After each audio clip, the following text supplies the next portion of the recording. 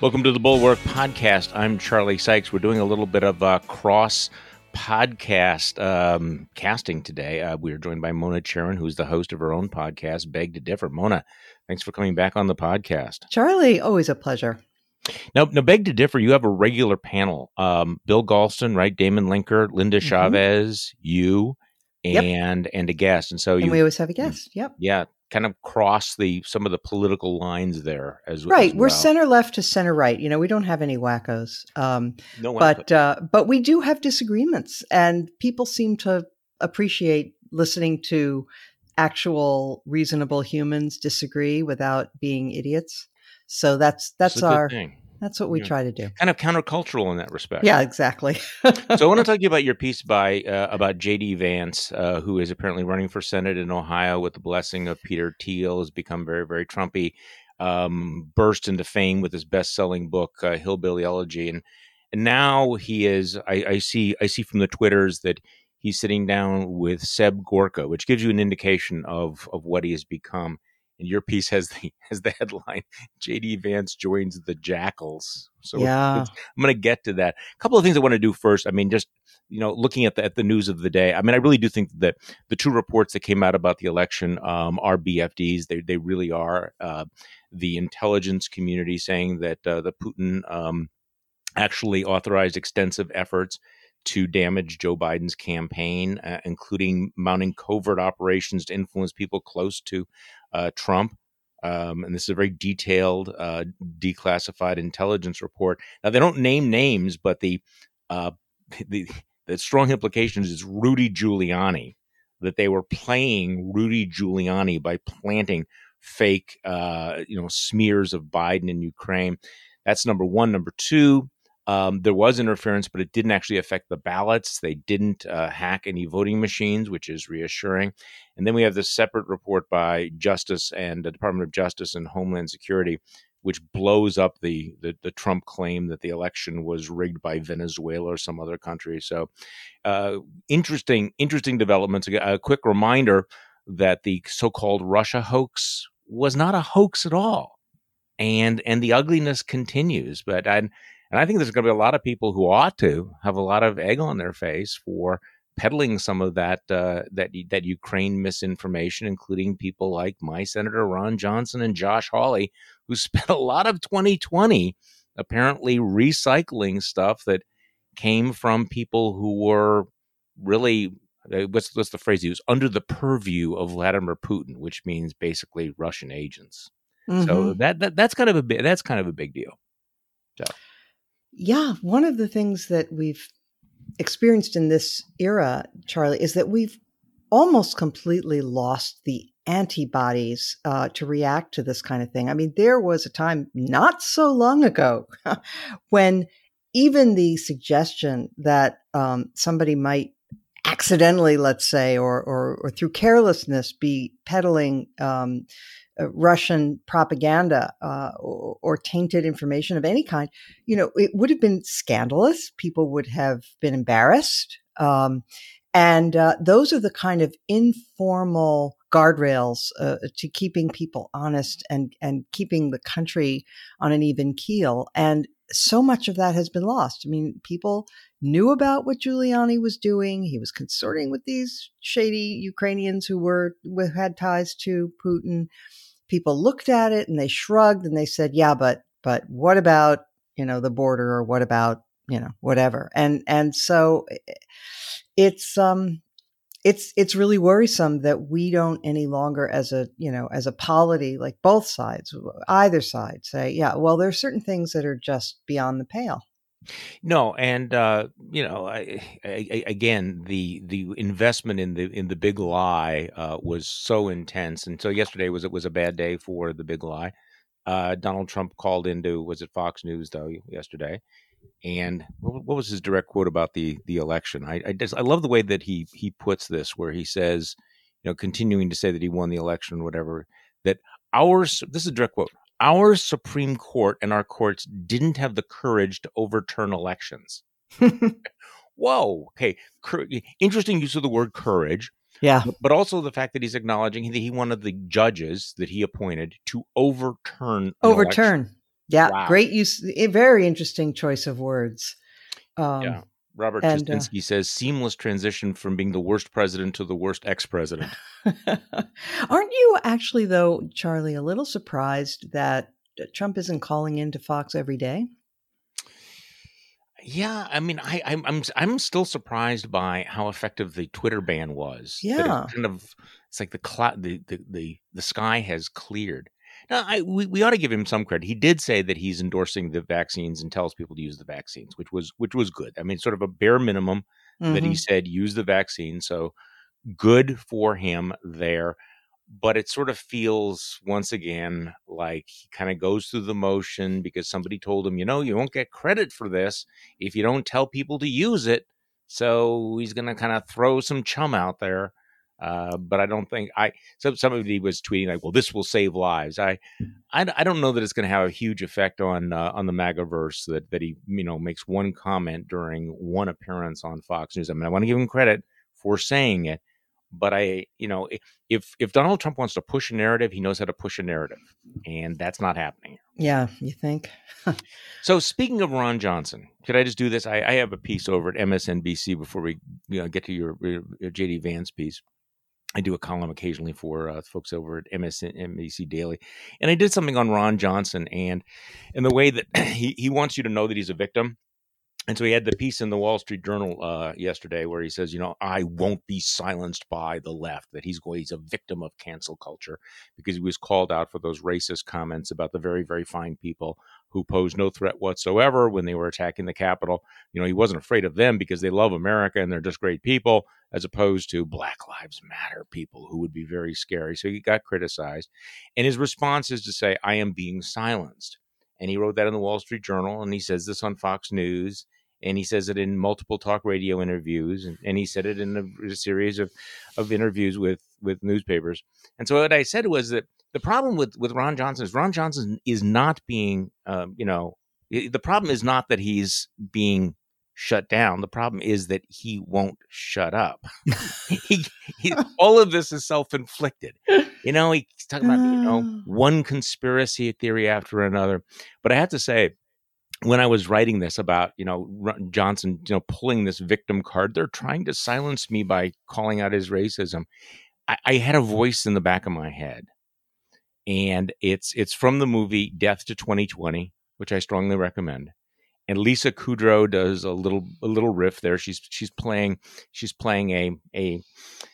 some sort of Trumpian commentator and makes the point about, the conservatives are being silenced, because this is the thing, is like anytime you call out somebody on the right for something that they've said, this is the first thing. I'm a victim. I'm being silenced. And so I had this in my head. Lisa Kudrow from Death to 2020. Let's play this. Look, the fact, which doesn't care about your feelings, is that online and in the media, conservative voices are being silenced. I've said this before. I said it on my YouTube channel. Conservative voices are being silenced. I said it on Joe Rogan. Conservative voices are being silenced. On the Jordan Peterson Kayak podcast. Conservative voices are being silenced. I said it on Tucker Carlson. And Tucker, we know conservative voices are being silenced. Twice, actually. Like I said last time, Tucker, conservative voices are being silenced. That is exactly right. And I said it in my New York Times bestseller. Conservative voices are being silenced. It's a point I have to make over and over because conservative voices are being silenced. In fact, you won't even use this footage. Actually, we will. Bob, we both know that's not going to happen. Yeah, my name is James. Whatever, Bob. Yeah, that is really great. That's very funny. But let me though also just chime in with something else, which is, look, this line about being silenced is very, very old, and I'll tell you a story in a second from my time working for Pat Buchanan a long time ago. But I have to say, look, there's a grain of truth to the idea that certain people are feeling as if they cannot speak certain things without being shut down. On college campuses, there are a lot of people who feel that there's an intolerant kind of, authoritarian mode. People are forced to make abject apologies. Like, remember David Shore, I had him on. I'm a huge fan. Yeah. Really brilliant young guy who just, he posted on Twitter a academic study from actually an African-American academic who pointed out that in years when there are, or in areas where there are riots, as opposed to peaceful demonstrations, Republicans tend to benefit, and Democrats are hurt by rioting. And this was viewed as unacceptable. He wasn't, and so he had to apologize, and he actually left his position. I mean, so there's that kind of thing that does go on, and it's not good. Okay. Yeah. That much having been said, and acknowledged, I want to tell you a story about many moons ago, back in the 1980s, when I was working in the Reagan White House. There, Pat Buchanan came aboard as director of communications for a time. And I was working for him. And at one point, he asked me to help him with his fan mail. So I did. And among the things that he got on a regular basis was a steady stream of applause from anti-Semites. Okay. Saying, and here, Charlie, you're going to recognize the theme. You ready? You're brave. Yep. They won't let you say these things. You're so brave for being willing to be, closed down by the Jewish controlled media and so on and so forth. And, I'm Jewish, and I found this a little awkward, but I started writing answers to these letters that were kind of anodyne and didn't refer to the anti-Semitic part, if I could find one. And Pat actually said to me, don't answer the anti-Semites, which is interesting because later he became, alas, a little more cordial toward them. But anyway, that is my old story. Just to remind us, I guess, that this is the line that they always use. When you should be using your own judgment to say certain things are simply indecent, racist, awful, unfair, whatever. If you go forward and say them anyway, somebody is going to praise you. No doubt, somebody is going to praise you for being brave enough to stand up to the censors. Never fails. Just to say something that just shocks people, and therefore you are not only a victim but a great truth teller. You make it an important point here, and I think people do need to understand this, that what's happened is that the extreme cases of cancel culture are then leveraged to defend the bad actors, both in the media and politics. So you have a case of at a campus where somebody says something that's relatively bland, or had something on Twitter 10 or 15 years ago, and they lose their job or they are exiled, and that the injustice is obvious. But then you have United States senators and Fox News hosts and others use that to create this zone around them that you shouldn't criticize me. So. Right. Every time you have an extreme actual example of cancel culture, which is real out there, I don't know if you followed the case of the new editor of Teen Vogue, 27-year-old young woman who had some really tasteless tweets 10 years ago when she was 16. And there's this big push for her to lose her job. I mean, it's like, guys, a little bit of grace here. I mean, right. None of us want to be judged by what we were 16. But then when you see United States senators, like Josh Hawley use this, or Tucker Carlson, and Tucker Carlson now uses almost the exact rhetoric that Pat Buchanan used to use when he was dipping his toe into anti-Semitism, that the establishment hates this and they're trying to shut me up and they're trying to do all of these things. And so he's created it. I wrote this yesterday. He's created this sort of, drill. You say this really outrageously racist thing, and then you, of course, deny that it's racist at all, and then claim victim status if anyone criticizes you. Right. And then you fundraise off the claims of the cancel culture. And what's happening is that this is creating this sort of zone for people like Ron Johnson to say things about, good Trump protesters, bad, Black Lives Matter protesters, and being completely, I mean, I believe that he sincerely doesn't think that there's any racial overtone to this. But also you have people like, and I just want to do this before Steve Crowder, who is this quote unquote right-wing conservative comedian, Fox News contributor at one time. I think he had a thing, called Louder with Crowder. Got a big following on YouTube, does kind of a, Ben Shapiro like thing. And well, he did a rant. And I think this is what's, this whole you're being brave and truth telling is kind of leading us here. I mean, yes, the left can go too far in cancel culture, but then you have things like what Steve Crowder did. So put it in context. They're talking about the stimulus bill. In fact, that there's a provision in the stimulus bill that would provide. Sorry, that was my dog. Oh my! See, this dogs. See, this is where dogs. Cats never interrupt the podcast.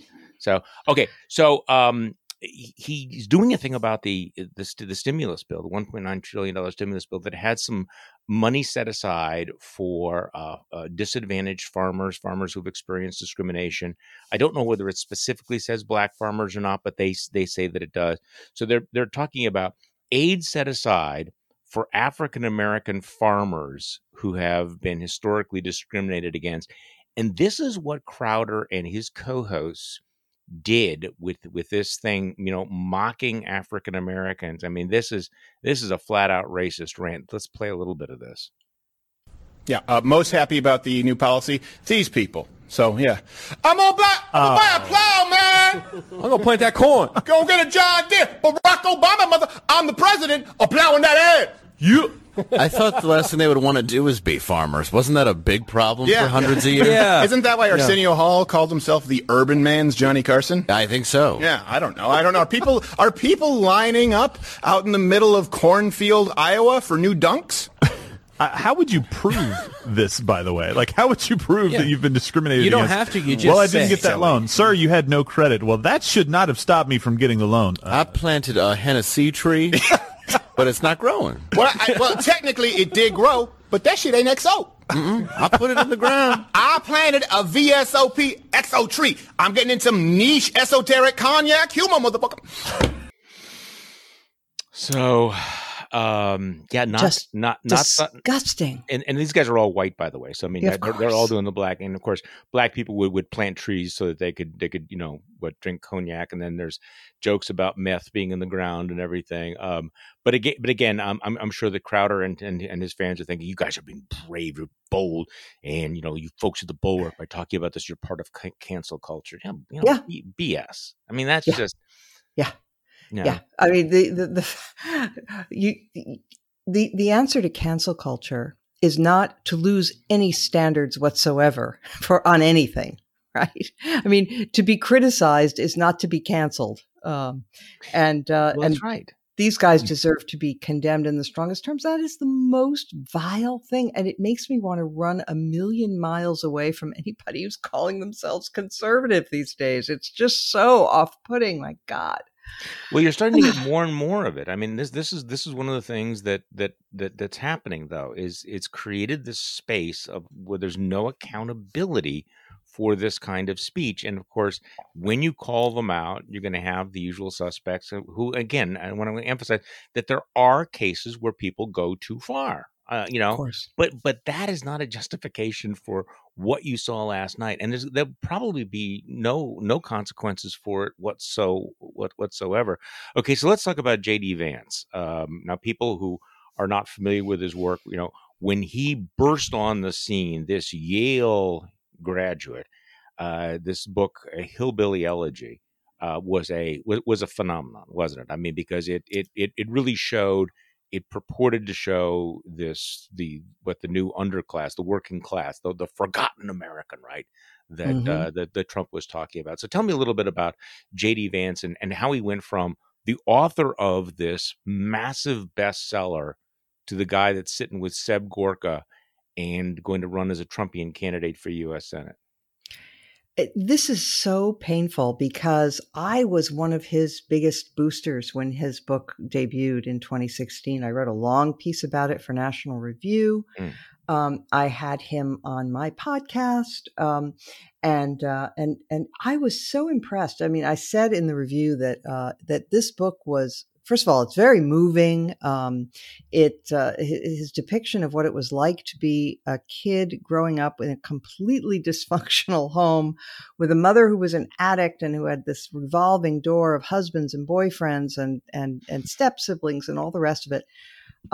And violence. I mean, at one point, his grandmother tried to kill his grandfather by dousing his bed with gasoline and lighting a match. I mean, that's the kind of thing we're looking at. I mean, it was a gripping read, but it was also very intelligent and nuanced. And, he was trying to understand how things had gotten to this point and sort of play sociologist a little bit. Anyway, it was a really interesting book. I said it was like the fish town in Charles Murray's book Coming Apart, come to life, right? And so I was amazed and bitterly disappointed to see. By the way, as I mentioned in this piece, in 2016, J.D. Vance became very sought after by the press. To sort of describe what the appeal of Donald Trump was among working class whites from which he came.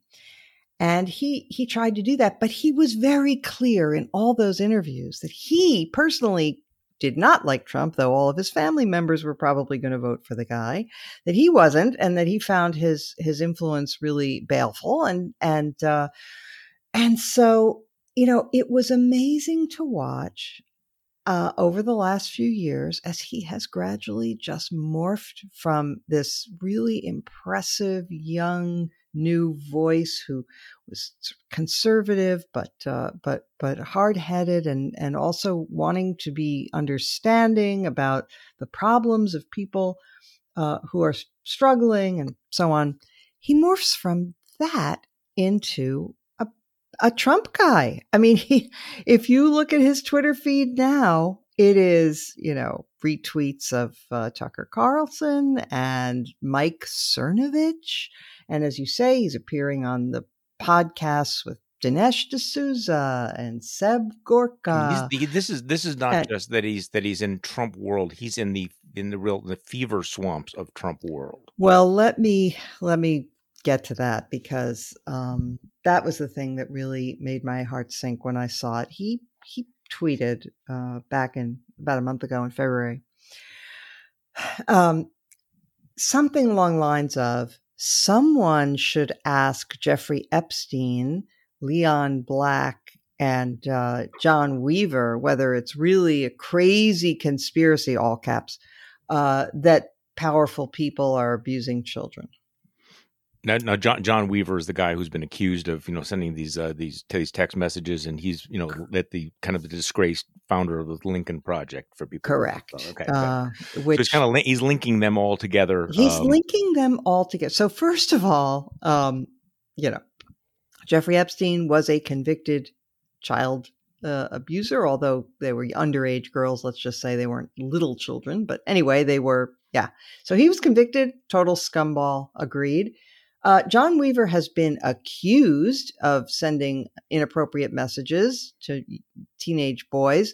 There's been no trial. There's been no conviction. I don't think there's even been a charge brought.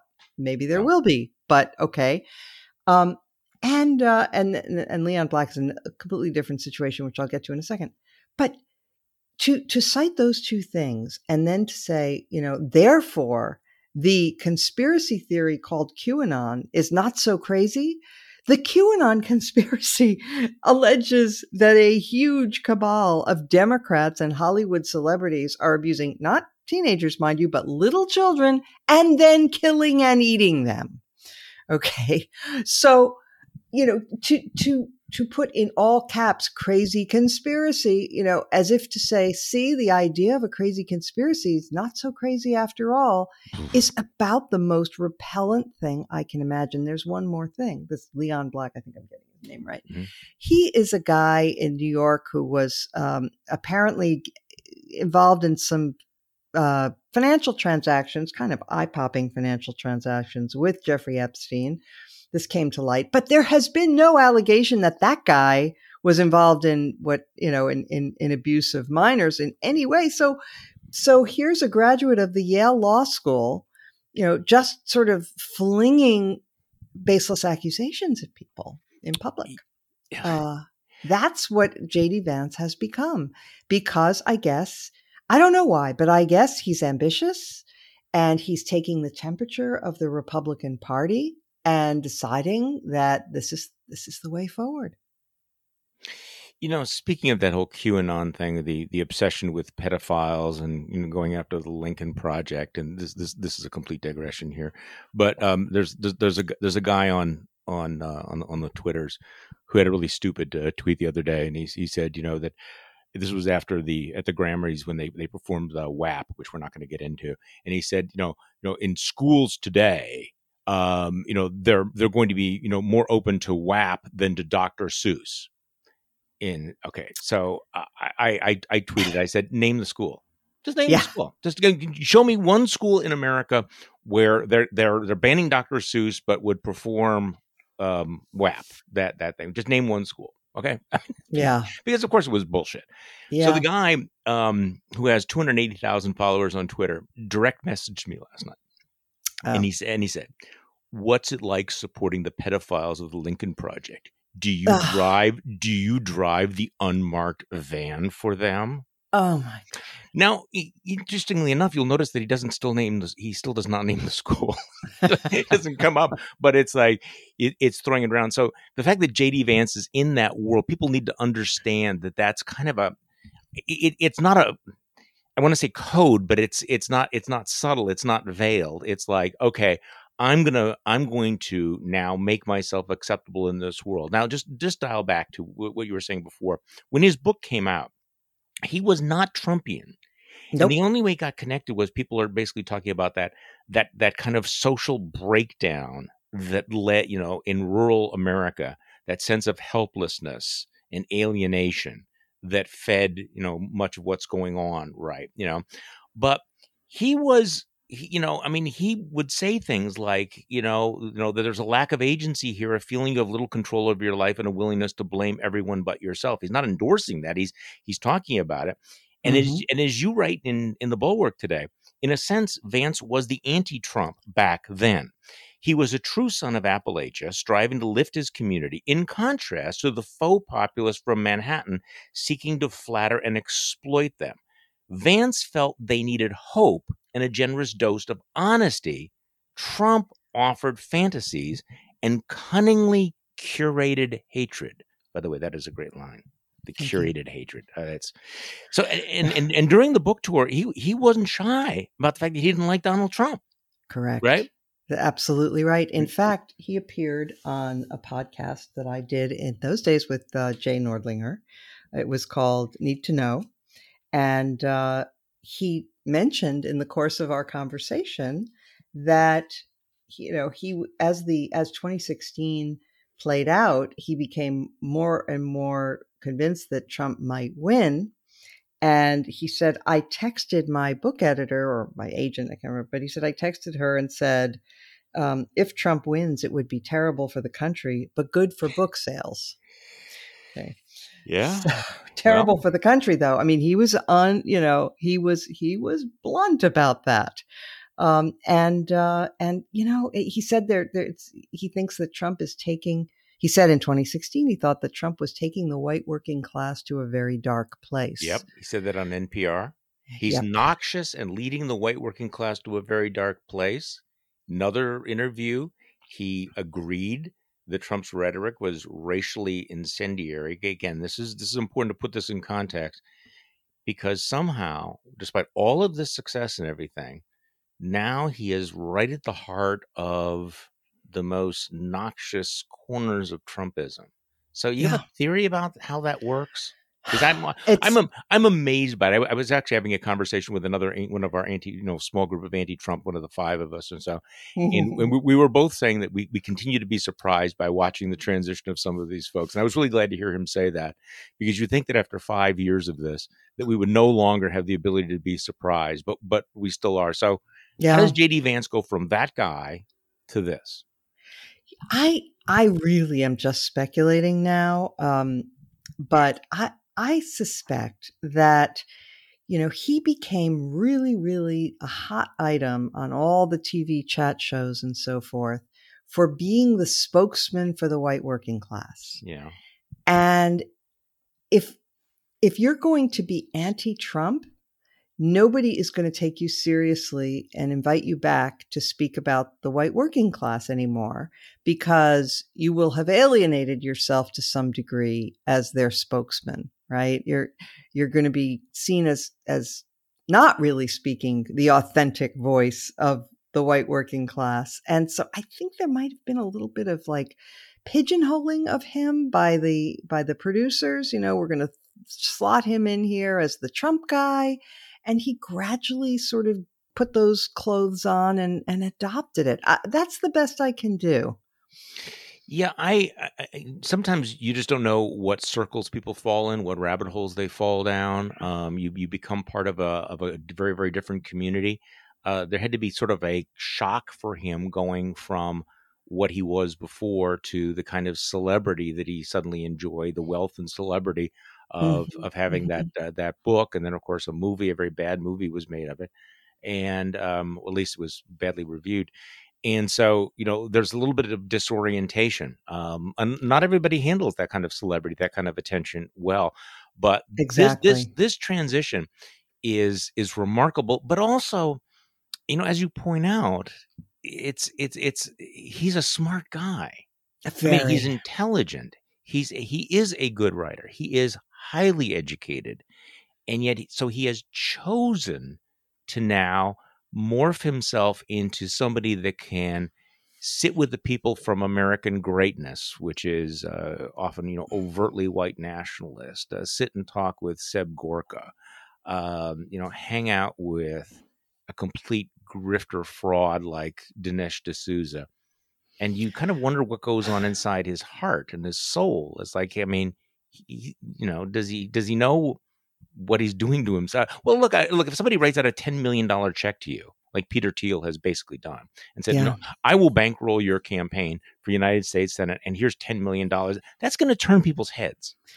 Yeah, true. Although his head was already turned, and I think your point about the celebrity aspect is really important, because people get a taste of that, and the limos picking them up all the time, and being fawned over and being famous. It can really go to people's heads, and they can get to the point where they just cannot imagine living without it. And that dopamine hit of belonging and getting that self-validation. Yep. Of course, there's a whole world that you become a huge deal in now. I mean, you go on Laura Ingraham and Tucker, and then the Dinesh D'Souza podcast and all that. And there are millions of outlets. They're all being closed down, of course. They're all being silenced. Yeah. But yeah, there's a million places that you could go. And I guess, look, he had honestly, I loved this book so much. I feel even slightly sad about having to be critical of him, even though what he's done is terrible, terrible, terrible.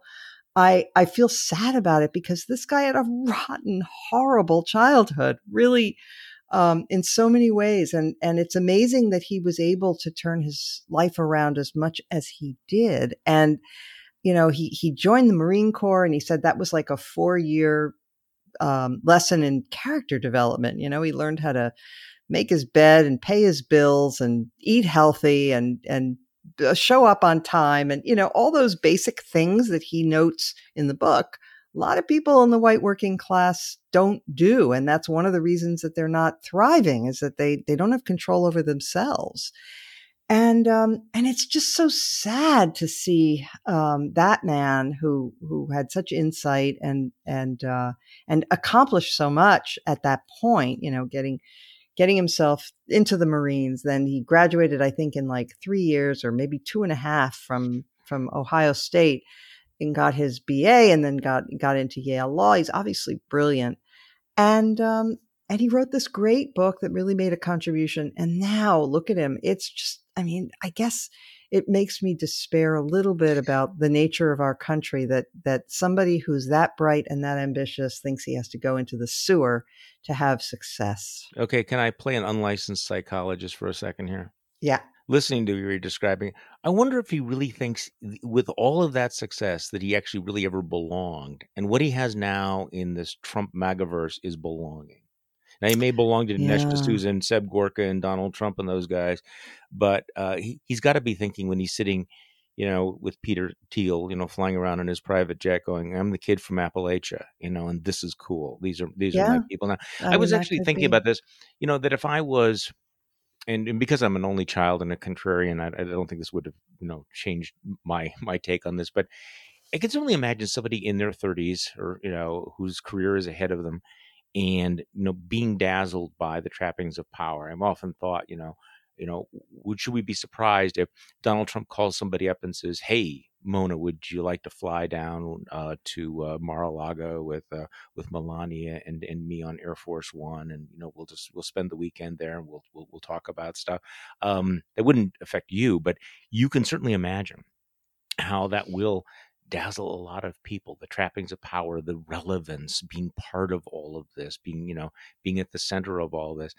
There was another point, going back to your point about the hits, the dopamine hits, that you get on social media or anything.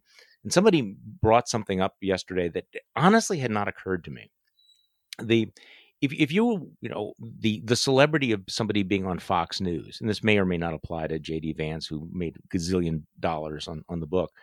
But, for a lot of the folks that you see on Fox News, many of them are paid by appearance. And therefore, they understand there's a huge incentive for them. It's a big deal for them to make sure they fit in and say what they are expected to say. Yeah. Because if they don't do it, those invitations are going to dry up. And it's a big deal whether they're on, 5 times a week versus once a month. And it can be a lot of money. I mean, and just imagine people, I'll just throw it out. I mean, imagine if you got paid $500 for every time you showed up, and you might get 2 hits a day sometimes.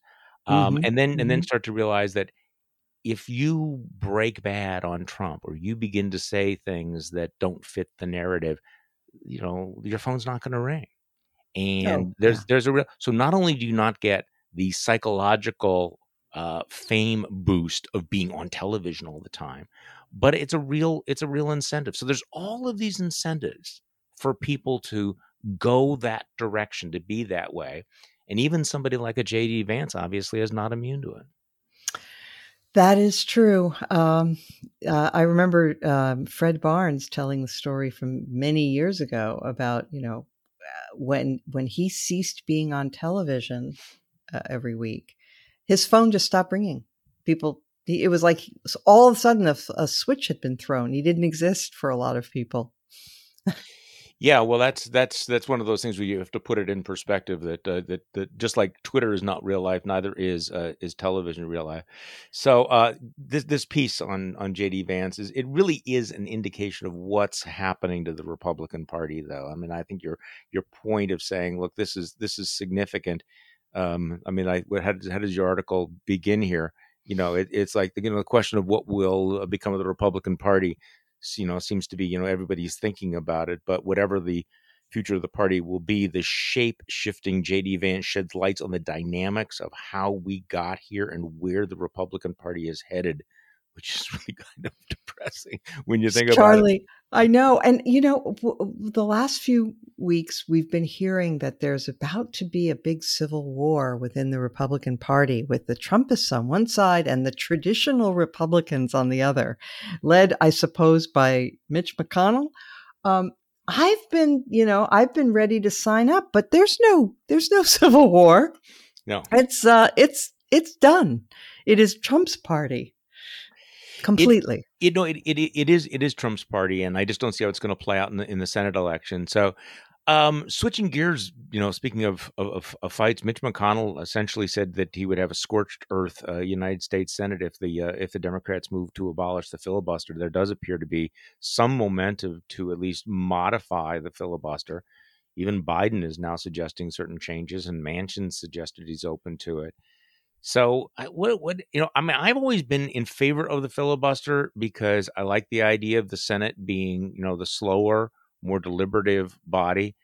But it does seem that in the current environment that, it's going. I think it's likely to happen. What are your thoughts on the filibuster? Where do you come down? I'm still evolving. So I'm evolving too, but one of the arguments that I think has force is that the filibuster, of course, was not part of the original Constitution. It's a rule adopted by the Senate, and it was, the constitutional system was never designed so that you would need a supermajority for everything, right? For even ordinary legislation. They specified the times when you would need a supermajority. It's cases of impeachment, adopting treaties, and certain other situations. So this was added in, and I think it's arguable and kind of persuasive that right now it's simply frustrates the will of the voters who say, I vote for people and then I don't see any results because things get bottled up in the Senate. And the voters should be able to see the results. Maybe they're going to make bad choices. Maybe the things that the Democrats do. And by the way, on our last Beg to Differ, we talked about the danger of inflation that is possible with this huge COVID spending combined with the loose money policies of the Fed. It's possible that's going to turn out very badly. But if so, it'd be good for the voters to know who to blame or who to give credit to if things are good. And so to the degree that the filibuster muddies that responsibility, I'm sort of thinking maybe it's okay for it to go. Well, I did see one comment yesterday that made the point. Look, Mitch McConnell, pushed through Supreme Court nominees, lifetime appointments with a bare 51 vote threshold. If Democrats come back and say we think that the right to vote is so important that we think that should be the 51 vote margin, is that as radical as the Republicans are making it out? I mean, we've already had the nuclear option. We have how many votes did Amy Coney Barrett get for confirmation? Was it like 51? Yeah, it was really close. If you track it, every single confirmation vote has been narrower and narrower over the last 20 years. Right, and something like that. And so that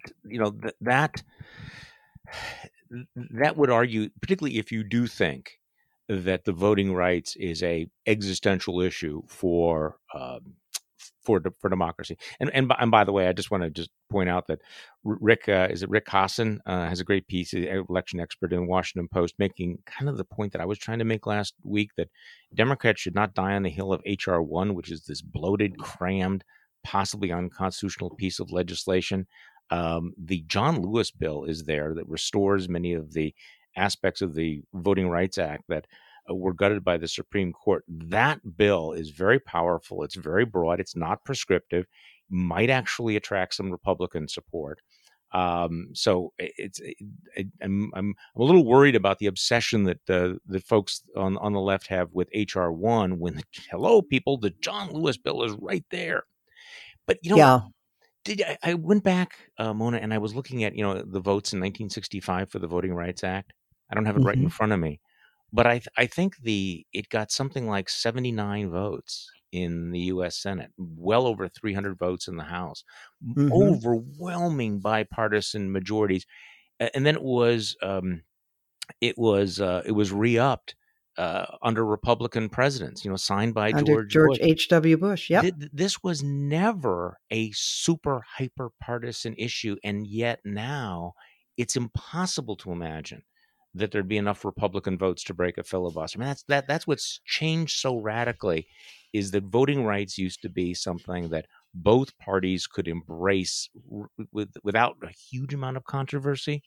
Absolutely. And that is completely evaporated now. No, and that's precisely right. And let me just make though another quick point about HR1, because I do think it's worth noting that the Democrats really get wrapped around the axle on this whole question of money in politics, which they think is a huge problem for them. But it really, I mean, I think they're kind of living in the past. As my colleague Damon Linker pointed out on our podcast, the era of big money is passing. I mean, a lot of these candidates who've been successful, including Bernie Sanders and Donald Trump, did so not on the strength of big contributors, but on the strength of small dollar donors. And in the internet age, that's kind of how it's going.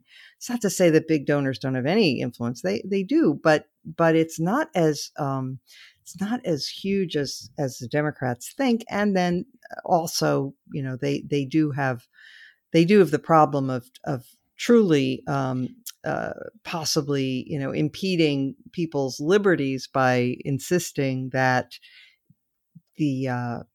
against the wishes, for example, of the American Civil Liberties Union, that everybody who donates to anybody has to be revealed.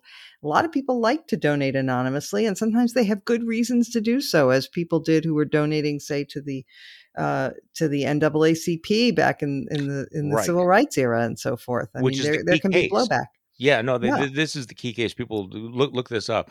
The state of Alabama versus NAACP. I think it's NAACP versus Alabama, where at that time you had the white Southern establishment wanted to force the NAACP to reveal the names of all of their supporters, which would have opened them up potentially for all kinds of harassment and blowback and terrorism. Exactly, and they burning crosses. So it went all the way to the U.S. Supreme Court, which came down with the landmark ruling that no, you cannot compel this kind of exposure, that anonymous speech is protected. Now, people may not like that, and you may call it dark money, but right now, I mean, it's the NAACP case.